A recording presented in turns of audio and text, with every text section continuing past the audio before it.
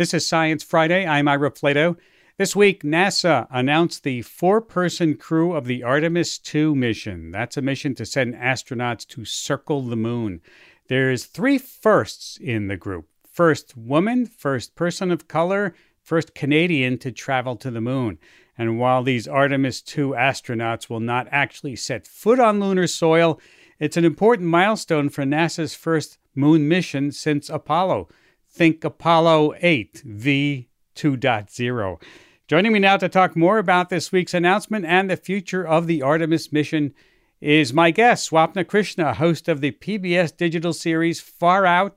She's based in Philadelphia, PA. Hey, welcome to Science Friday. Thank you so much. Thanks for having me. You're welcome. NASA really pulled out all of the stops this week, announcing the crew for Artemis 2, even making a video trailer, we might call it, of the crew, which looks and sounds like a Hollywood movie trailer. Let's listen to that. I'm Christina Cook. I'm a mission specialist. I'm Jeremy Hansen. I'm a mission specialist. I'm Victor Glover. I'm the pilot. I'm Reed Wiseman. I'm the commander for the Artemis 2 mission to the moon. To the moon. To the moon. To the moon. Wow, that is to the moon, Swapna, is it not? It is. It's absolutely hilarious. I love it. I love the pomp and circumstance around these things. So personally, I love it, but it's also so earnest and so cheesy, and it just makes me laugh. Who is it aimed at? I think it's aimed at kids. I think it really is. It'll get anybody pumped up. This is the Hollywood treatment, as you mentioned, of astronauts in the movies that we've seen. This bombastic music, the stepping out of the shadows. I showed it to my 4-year-old and he said, "Mama, these are heroes." And I was like, okay, yeah, I see that. Yeah, I mean, this is a generation that's just seen robots going to different places, Mars, the moon, things like that, and not people like I did when my generation. I grew up loving space, but we didn't get this. So, it's about the younger generation, sure, but for us, it's always exciting to send people to space, regardless of where they're going. But it was very much, why aren't we doing this? Why aren't we going further out? We've been to the moon. Why are we not there now? And so it's exciting for me to see this as well. Let's talk more about the makeup of this four-person crew. Who are they? We've got Jeremy Hansen, who's a rookie. He's our Canadian astronaut on this mission. Christina Koch, who I believe she has the record for the longest duration single space flight by a woman because of her stint on the ISS. She's a mission specialist, as is Jeremy Hansen. We have Victor Glover, who's going to be the first person of color. And he was the pilot for Crew 1, so very experienced. And then Reed Wiseman is the commander of the mission, also very experienced. And he was the chief of the astronaut office before. My speculation is, he resigned because he wanted this flight. There were a lot of questions why did he resign? And I think now we know. Mm-hmm. I look at the diversity, and I think that's what NASA is aiming for, right?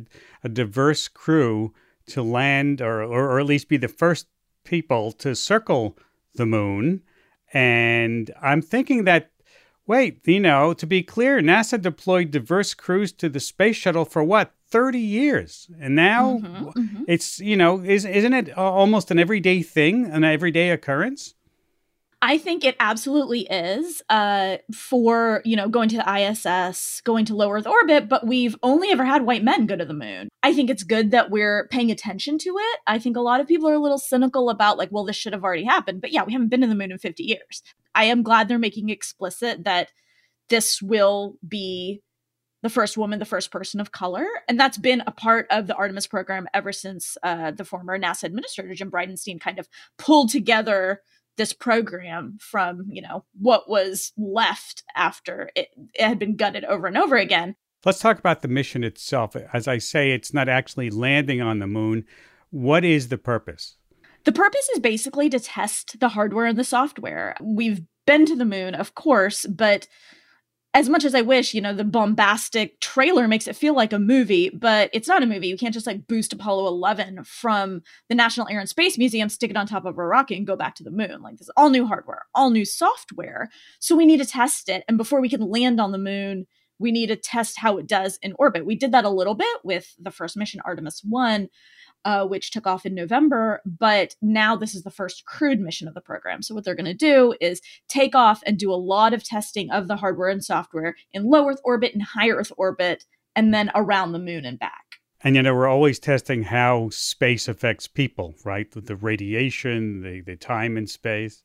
Basically, because of the radiation trapped around the Earth, thanks to the Van Allen belts, we don't have a ton of data on what happens on longer duration space flights to the moon and back. All we have are those Apollo flights. So what this will do is it's going to test what kind of radiation these astronauts are exposed to outside of, the Earth's magnetic field. What will happen to them when they pass through the Van Allen belts, and how safe is it to send astronauts on these long distance and duration space missions? We don't know. Yeah, and we're also recreating the iconic Apollo 8 mission, which went around the moon, and Bill Anders took that iconic Earthrise photo of the Earth, right, peeking up behind the moon. Are we going to have a moment like that, you think, on this mission? 100%. We are definitely going to have a moment like that. I think there wasn't as much awareness, especially the early days of Apollo, there wasn't as much awareness of how important photography was. Earthrise was actually an afterthought by Bill Anders. They saw this view and were like, oh, we probably should take a picture. I'm sure somebody will be assigned to take a picture and to take many pictures as we come back around from the far side of the moon, as this mission does. The images are so important. The science is important. The text is important. But in terms of communication, you cannot beat somebody who has a busy day, who doesn't feel like they have time to sit down and read an article about the mission, but they can get captured by a photo. Now that we have all this anticipation, do we know what day we're talking about for this launch?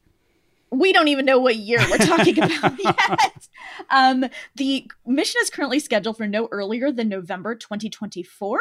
That is probably unlikely. 2025 is likely, I think, for this mission. Delays are part of the game when you're talking about space, and, SLS did have a lot of problems for Artemis 1's launch. There was a lot of stuff to work through, and because this is going to be the first mission that humans are on, there's going to be even more to work through. But hopefully they'll have figured out a lot of these propulsion issues before the rocket is even rolled out. Yeah, and that's a big difference also between the Apollo mission. I mean, it took only 7 months between circling the moon in, December, and then they landed on the moon back in July, and that bingo, it wasn't years after that. Why such a big delay here? It's really simple, and it's money. It's basically, there's just not enough funding to get done what they want to get done. To save money, SLS's engines were literally ripped out of the space shuttles. Those RS-25 engines were taken from the space shuttles and put onto SLS in an effort to save money, but it has actually been the biggest cost, one of the biggest cost overruns in NASA history. It's always about the money, isn't it? Yep. Would any of the astronauts in Artemis 2, the folks who are going on this mission, be on the mission that follows and actually step foot on the lunar surface? Not in the mission that follows, just because NASA doesn't assign astronauts to back-to-back missions. It's likely that the Artemis 3 astronauts will be assigned in training by the time that Artemis 2 takes off. But so no, not the next mission, but it could absolutely be a subsequent mission. I would not surprise to see somebody like Christina Koch or Victor Glover assigned as a commander of a future mission. Yeah. We always hear that the eventual goal here in these moon missions is a stepping stone to go to Mars, right? How close are we really to that space mission to Mars? The short answer is we are not close. As much as we would like for it to happen fast, we need to get used to working and living in lunar orbit and on the lunar surface before we can move on to Mars. Artemis 4, which is 2030 at this point, is around putting Lunar Gateway in orbit of the moon, which is a lunar space station. It's going to be like the ISS, but in lunar orbit. That's going to be the hub for the Mars missions, but that has to be assembled first. So if we're not talking about assembling Lunar Gateway until 2030 and then completing, 5 to 10 years to complete that, then we can go to Mars. And, so it's going to be a while is the short answer. Well, we'll all look forward to this swap down, and you'll keep coming back and talk about it, will you, please? I will. Yes. Human spaceflight, it makes my heart flutter. So I'm so excited about this. Very exciting, and I hope everybody who's watching it this generation will be as excited as I was and all the other folks in, when we finally got somebody to land on the moon in 1969. Swapna Krishna, host of the PBS digital series Far Out, thank you for taking time to be with us today. Thank you.